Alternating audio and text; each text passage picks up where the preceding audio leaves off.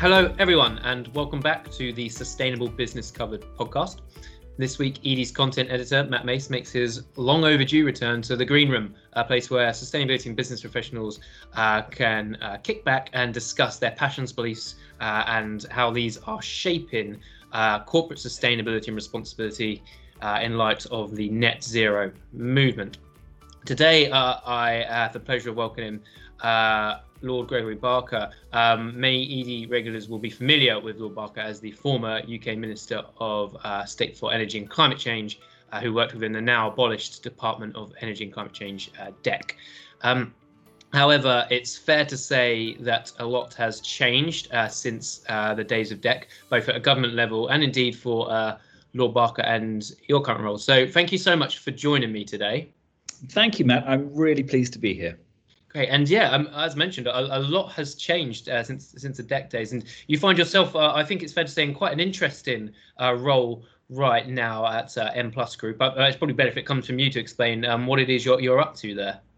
Yes, well, I'm now the executive chairman, so I joined this group in 2017 as a non-exec chairman when it floated on the London Stock Exchange, and it was the biggest float of the year, the largest foreign float for several years. And there was a connection because before I went to into politics in 2001, I'd actually lived in Russia and worked in the energy sector. Although when I left politics in 2015, I didn't anticipate returning to that geography. But I was blown away by this particular opportunity or this particular group. The reason being, it is a huge clean energy business with the most amazing potential. Huge, it's because it's the world's largest private sector hydro business. So we have about 16.5 gigawatts of hydro, clean electricity generated from Lake Baikal. And to put that in some sort of context, 16.5 gigawatts is massive for any energy business. It's huge for clean energy. It's more than all of Britain's nuclear reactors put together. So it's a really big electricity business. But they don't just use that to support the grid in the regions where we operate. We also use about 70% of that clean electricity to create aluminium, which is a very energy intensive process to make. And most aluminium around the world has very sustainable applications, but is actually very polluting to make. The reason being is about 70% of aluminium is made using coal-fired electricity, the majority of that in China. So typically, to make 1 ton of aluminium, you're talking about 16.5 tons or more of carbon to create that 1 ton of metal. Whereas because we use a clean energy input to make our aluminium, instead of being 16.5, it is just over 2.5. So 2.5 versus 16.5 is a phenomenal difference. And obviously, we're now working very hard on a plan to try and drive that down substantially further. And aluminium was not a metal that I was particularly familiar with when I came across this group, or right when they approached me. Obviously, I was familiar with, a Coke can or aluminium foil, but I had no appreciation of just the huge number of sustainable uses to which aluminium is increasingly put. Firstly, it's incredibly recyclable. There's a really extraordinary statistic. About 70% of all the aluminium that's ever been produced in the modern industrial era is still in circulation. So really, aluminium is a sort of founding member of the circular economy, but there's a huge potential to recycle a lot more. And then the applications now for aluminium really do underpin the transformation to a low carbon economy. So because it's so light and adaptable, it basically, anything you want to super lightweight is ideal for aluminium, particularly automotive. So the reason that we can be so confident about the rollout of electric vehicles is because electric motors can go very fast, but they struggle when you've got great weight. But if you swap out steel for aluminium, suddenly you get great mobility options. So electric vehicles are huge users of aluminium, as is sustainable packaging, that recyclable Coke can. We're now what we call aluminium packaging 2.0, that's replacing a lot of plastics, particularly single-use plastics. It's also has great conductivity qualities, so it's used to both transmit electricity, and we're going to electrify the global economy if we're going to meet those Paris goals. It's also used in the building of renewable energy infrastructure, so anything from a wind turbine to a solar panel. I think about over 75% of a solar panel in total is made up of aluminium, obviously not the actual cells, but the infrastructure that it stands on is primarily aluminium. And it has great thermal properties as well. So it's also used in buildings, sustainable buildings. So there are so many uses, and I couldn't turn up the opportunity to help make this into a really global force for good, as well as being a very exciting business proposition. Yeah, I mean, you summarised it really well. It's an interesting business in the sense that it kind of has so many touch points across the whole sustainability spectrum, whether it is material and circular economy, the EV revolution, the green energy aspect, and essentially the interesting aspect about it is it's a carbon intensive manufacturing industry that's greening itself up. It's a really fascinating project, and obviously it's not just the proponents of the material itself. It's been quite a busy time for the group in terms of, I suppose, cleaning its own business up. Not cleaning up, but making it greener in the sense. No, you're absolutely right. So we had we floated very successfully on the London Stock Exchange, and then 6 months later, the founder and largest shareholder of the business was sanctioned by the US government. Not for anything specifically that they had done, but as a sort of rollout of a set of sanctions that were produced against Russia at that time. And in order to save the company, I had to basically remove him from the business, and also remove his majority ownership. So there followed a very substantial restructuring, so that we now have a majority ownership of independent shareholders and trustees, and we now have a fantastic independent board. So I'm the only remaining member of the board that brought the company to London 3 years ago, but we have some really great independent non-executive directors, some of which would be known to your listeners. Joan McNaughton, the chair of the Climate Group, and who's done amazing work over the years in clean energy. She's on our board and heads up our Health, Safety and Environment Committee. And on the governance side, our senior independent director is an American called Chris Burnham, and he won his spurs. He was sent in by George Bush to the Jr. to the United Nations after the oil for food corruption scandal in the early 2000s, and to great plaudits, did a fantastic job there. And he now is our senior independent director. I won't bore you with the whole list, but let's just say we've got a really progressive, forward-focused board now that are very supportive of my clean green agenda. Yeah, no, absolutely. We've got a written piece on the site, which I'll link through into the article that hosts the podcast there, about that, and the kind of the transformation from that point where the sanction was in place to now, where essentially M Plus Group is, it's part of the UN Global Compact Initiative, which is obviously seeking to improve human rights, labour, environment, anti-corruption. There's a new raft of CSR goals that stretch to 2025, and there's a commitment to develop science-based targets in line with the 1.5C trajectory and net zero operations by mid-century, in line with that advice from the IPCC.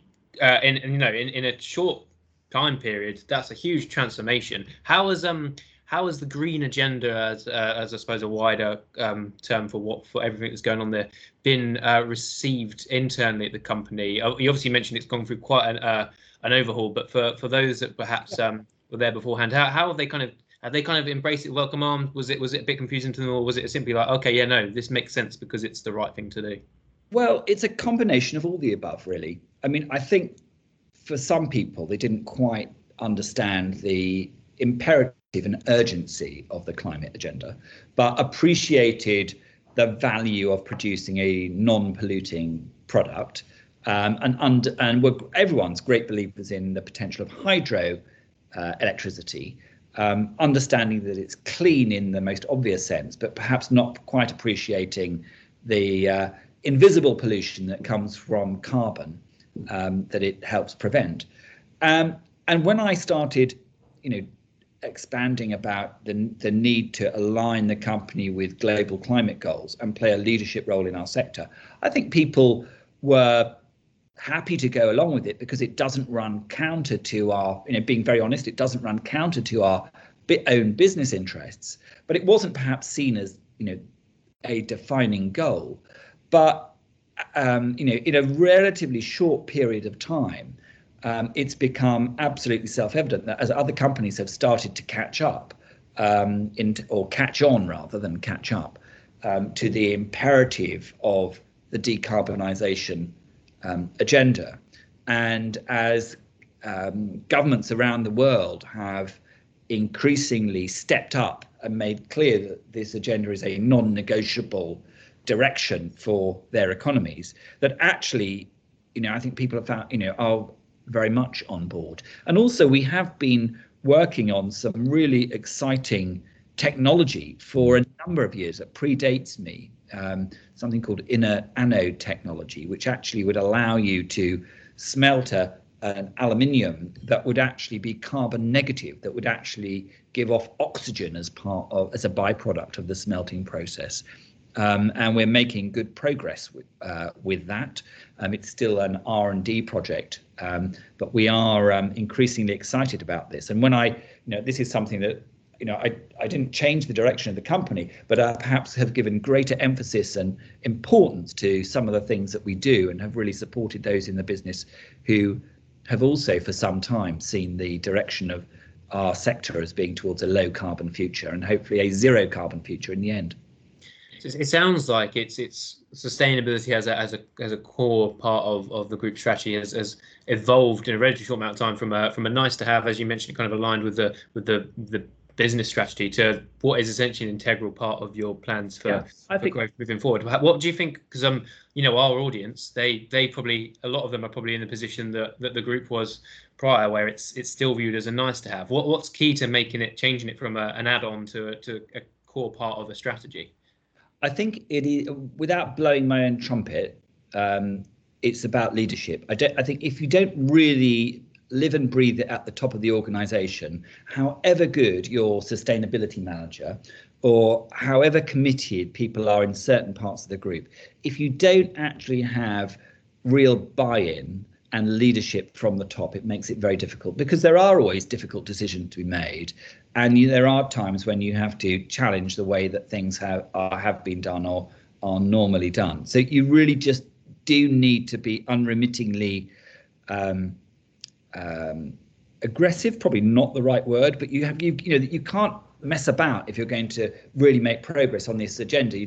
We do have some quite difficult conversations where I really have to push people into places and doing things that they're not particularly comfortable with, or are very different to the way they've done things in the past, in order to make progress. Stretching targets, for example, stretching and changing business plan. And in a big corporate culture, change is never particularly comfortable, but that's what we have to deliver.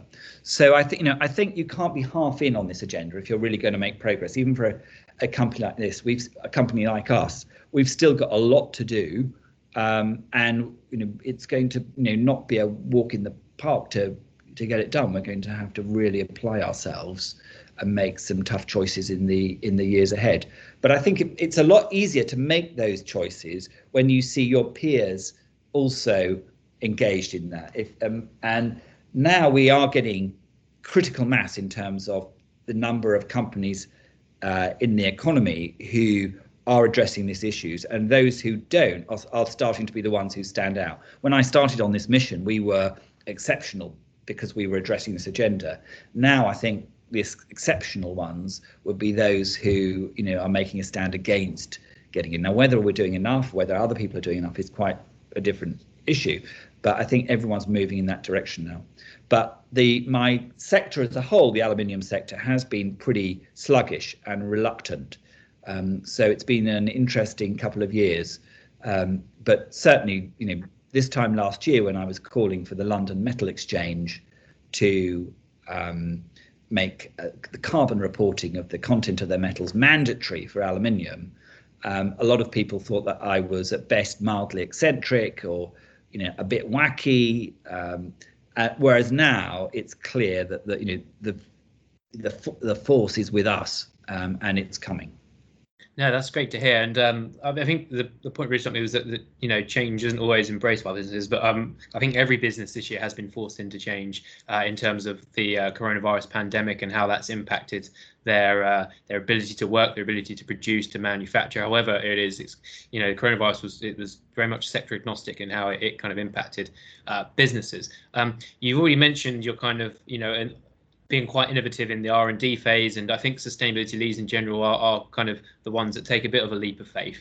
But we're in a very risk-adverse time for a lot of businesses where financial, especially smaller ones and down the value chain, where a lot of financial strain means they are being risk adverse, and sustainability and the green agenda can be viewed as a bit of a risk. How did the pandemic impact the long term and stretching aims that the group had just laid out, or did you find actually that it kind of helped strengthen the case for sustainability? Well, there are sort of two stages to this. I mean, certainly if we go back to the spring, mustn't forget just how very, very serious this looked.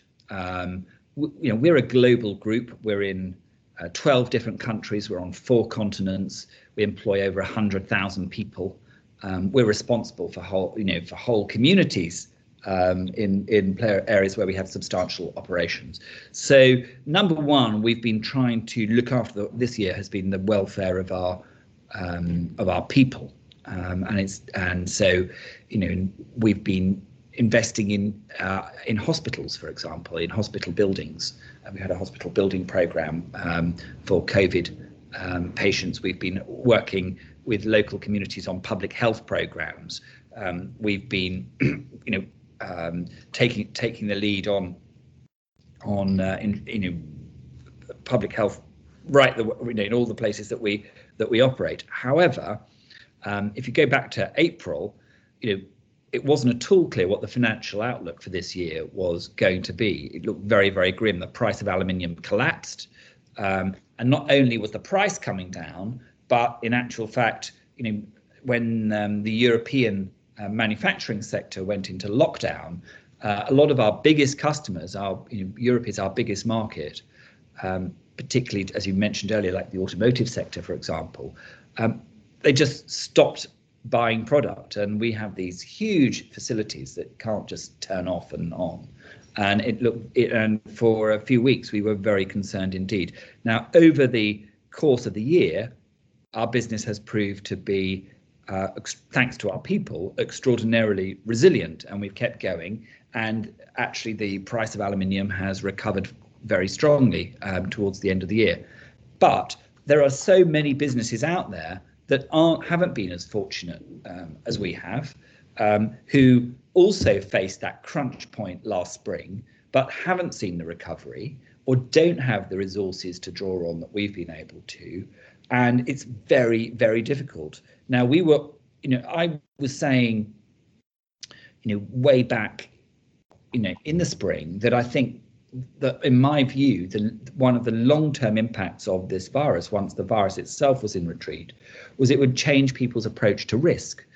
And that, for those companies that were able to think that far ahead and were able to survive and flourish, one of the things that would change would be their approach to systemic risk. And the greatest systemic risk out there in the long term is dangerous man-made climate change. And I think what's happened with the virus is that a lot of businesses and investors and financiers haven't changed the way that they look at things so much as just pressed fast forward on a trend that perhaps most were expecting to be dealt with over the next decade. And I think climate action, instead of being something, we've got that penciled in for 3 years' time, or we've got that penciled in for 2028, I think it's had an impact of collapsing the timeline, which people want to make that serious. And to which we've got COP26, and thank goodness they, were able to postpone COP26. So we've now got a full year to run up to that, and hopefully the world will be a little bit more back to normal in 2021, so that we can start for the private sector, for governments, for civil society to all play their part in a really ambitious and productive outcome to COP26. And I think the way people have changed their view to risk and the willingness to talk about and deal with issues like climate change is different post-pandemic. Yeah, there's some great points in there, and I think the fast forwarding aspect has definitely rung true. And I think even policy, which obviously the UK as host of COP26, they've been so rightly gripped by the pandemic that obviously COP26 got pushed back, and so did some of the strategies like the National Infrastructure Strategy, the 10-point plan that's just come out, even the nationally determined contribution. And there's almost a silver lining with that postponement of COP26. It was obviously massively disappointing, but also extremely understandable. But if it had taken place in 2020, there's a chance that China and the US might not have been at the table, because China's only just tabled its net zero target. Joe Biden looks like has committed to a net zero target as and when he comes in. So we've got the two largest polluters now back at the table. And also, one way or the other, hopefully Brexit will be sorted. And I think the UK dealing with COVID and Brexit. I think hopefully next year there really will be the bandwidth to actually really focus on this vitally important conference in Glasgow. So touch wood. I think it's a blessing in disguise. Yeah, I definitely see that. I think they've done well to get out what they have with the 10-point plan, the NIS, and even the Green Summer economic update, which was more of a jobs package than the Green Recovery package. But the details are missing. But once they are freed up to do so, that'd be great. And I actually want to touch on policy. I wanted to think back to your days when you were obviously at DEC and in the government. Did you ever envision then that the UK would be host to the summit, a summit which could essentially this is going to be the Glasgow Agreement, a higher level of ambition than what was either delivered at the Paris Agreement? Did you ever think that the UK and its politicians would have the appetite to take that on and lead on that? Well, I encouraged them to. I was always nagging David Cameron to bid for a COP, and in the earlier part of the decade, that just wasn't on the agenda. And obviously, the French hosted the pivotal Paris. But I certainly was then encouraging Amber Rudd when she became and then climate minister, and then when Claire Perry took over from her, when I had a chat with them, both of whom I know and respect greatly, my strong advice was go get the COP. It's up for grabs. This would be a great opportunity. And I think Britain wasn't perhaps the ideally placed in the early parts of the decade to host. I think partly because there was a little bit of caution, because we'd gone in so, and I'm very proud that we did. We went in so hard and fast on climate change early on. Don't forget, when we passed there with full cross-party support, the Climate Change Act in 2008, that was a world groundbreaking piece of legislation and way ahead of its time. We took a unilateral legal obligation to reduce regardless of what happened at Paris or in Glasgow, to reduce our emissions by 80% by 2050, which Theresa May's now dialed up to 100%.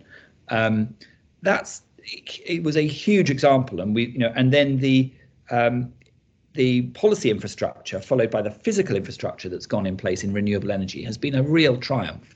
But when I was a minister, I was having to make the argument for the investment and the expenditure on these things before we'd seen the yield. So it was the hard yards, defending higher electricity or seen to be higher electricity bills, in order to ensure that we got that investment into offshore wind, got that investment into solar, etc.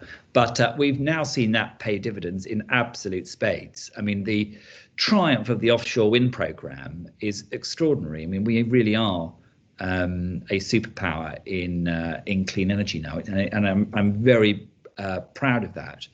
It's a great legacy that will last for decades.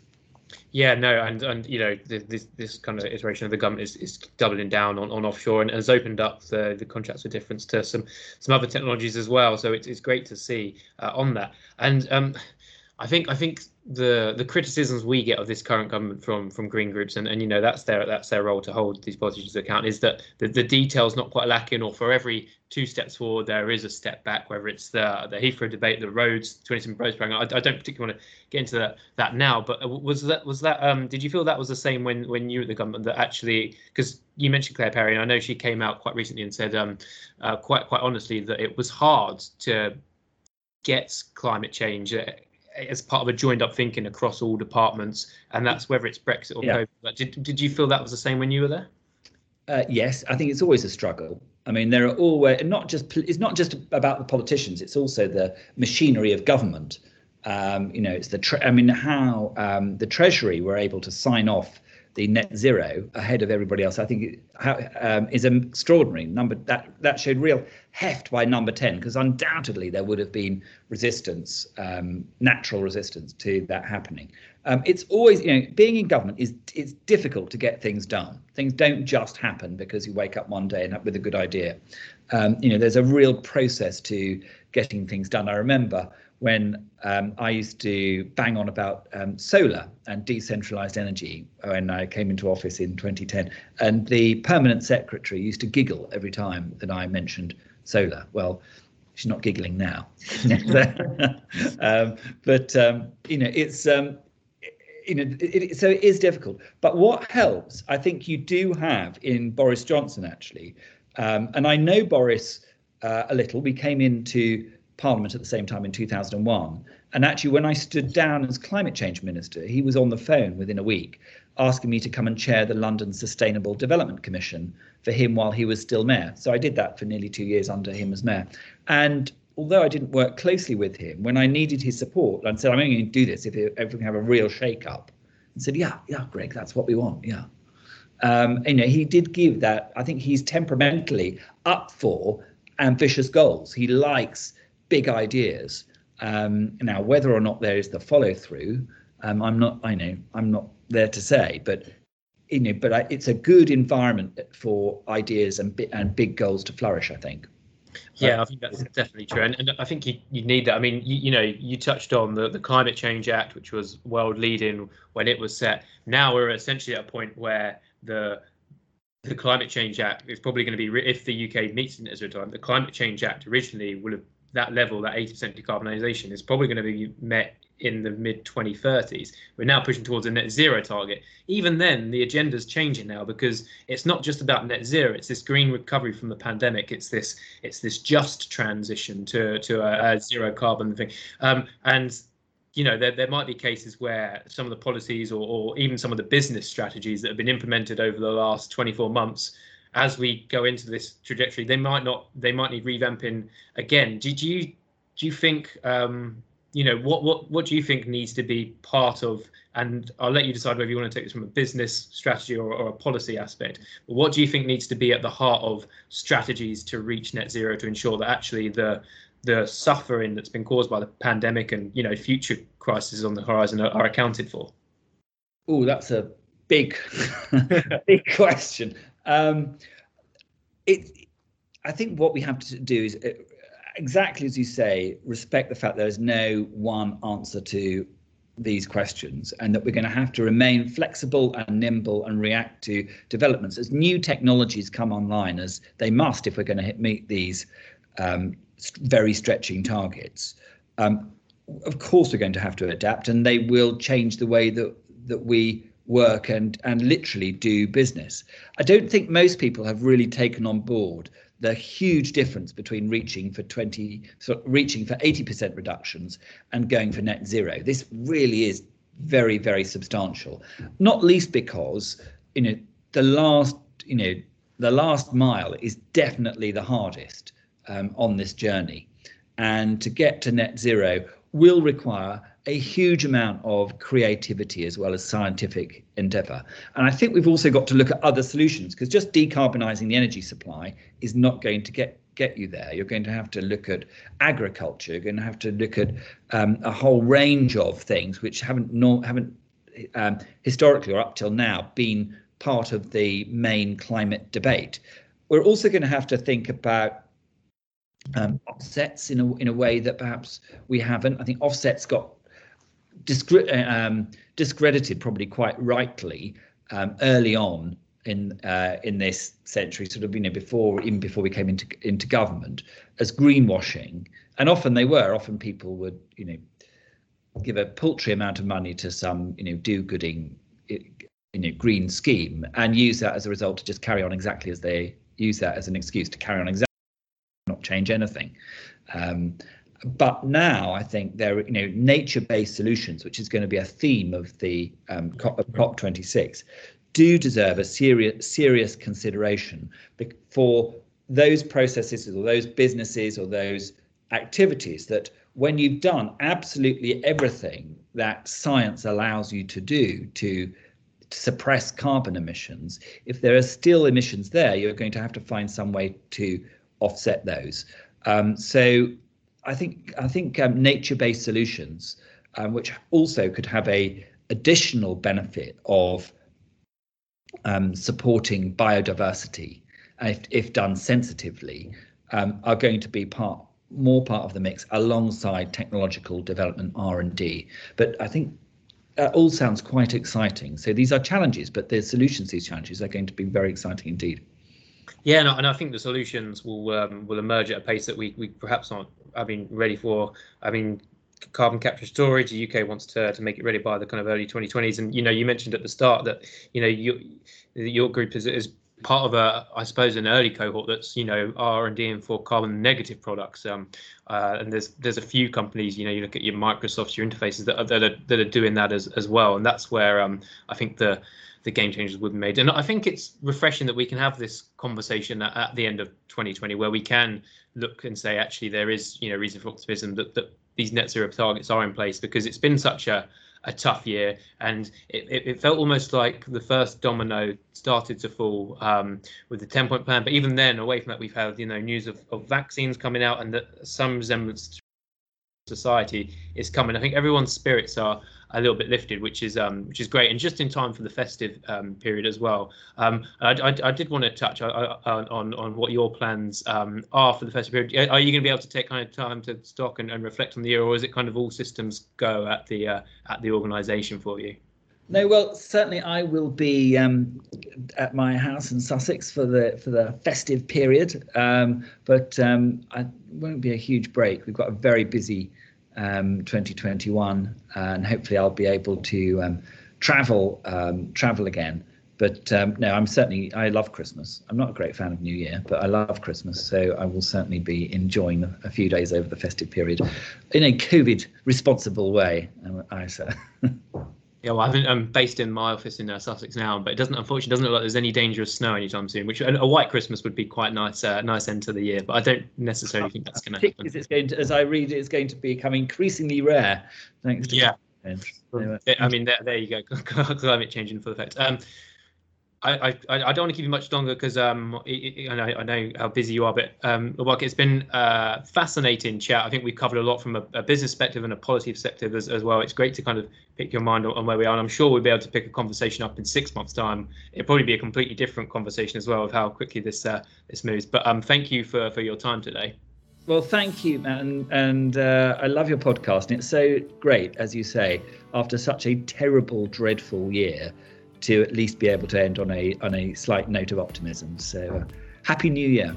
Yeah, and to you too, and of course to everyone that is listening. Happy New Year, and just reminder that obviously the Sustainable Business Podcast will be in full swing in 2021. You can listen to it via the ED website, via iTunes, or indeed Spotify. You just have to search ED or Sustainable Business Covered. And we're hoping to have more of these type of episodes, these kind of one-to-one business interviews coming your way in 2021. But until then, Merry Christmas, Happy New Year, and see you soon.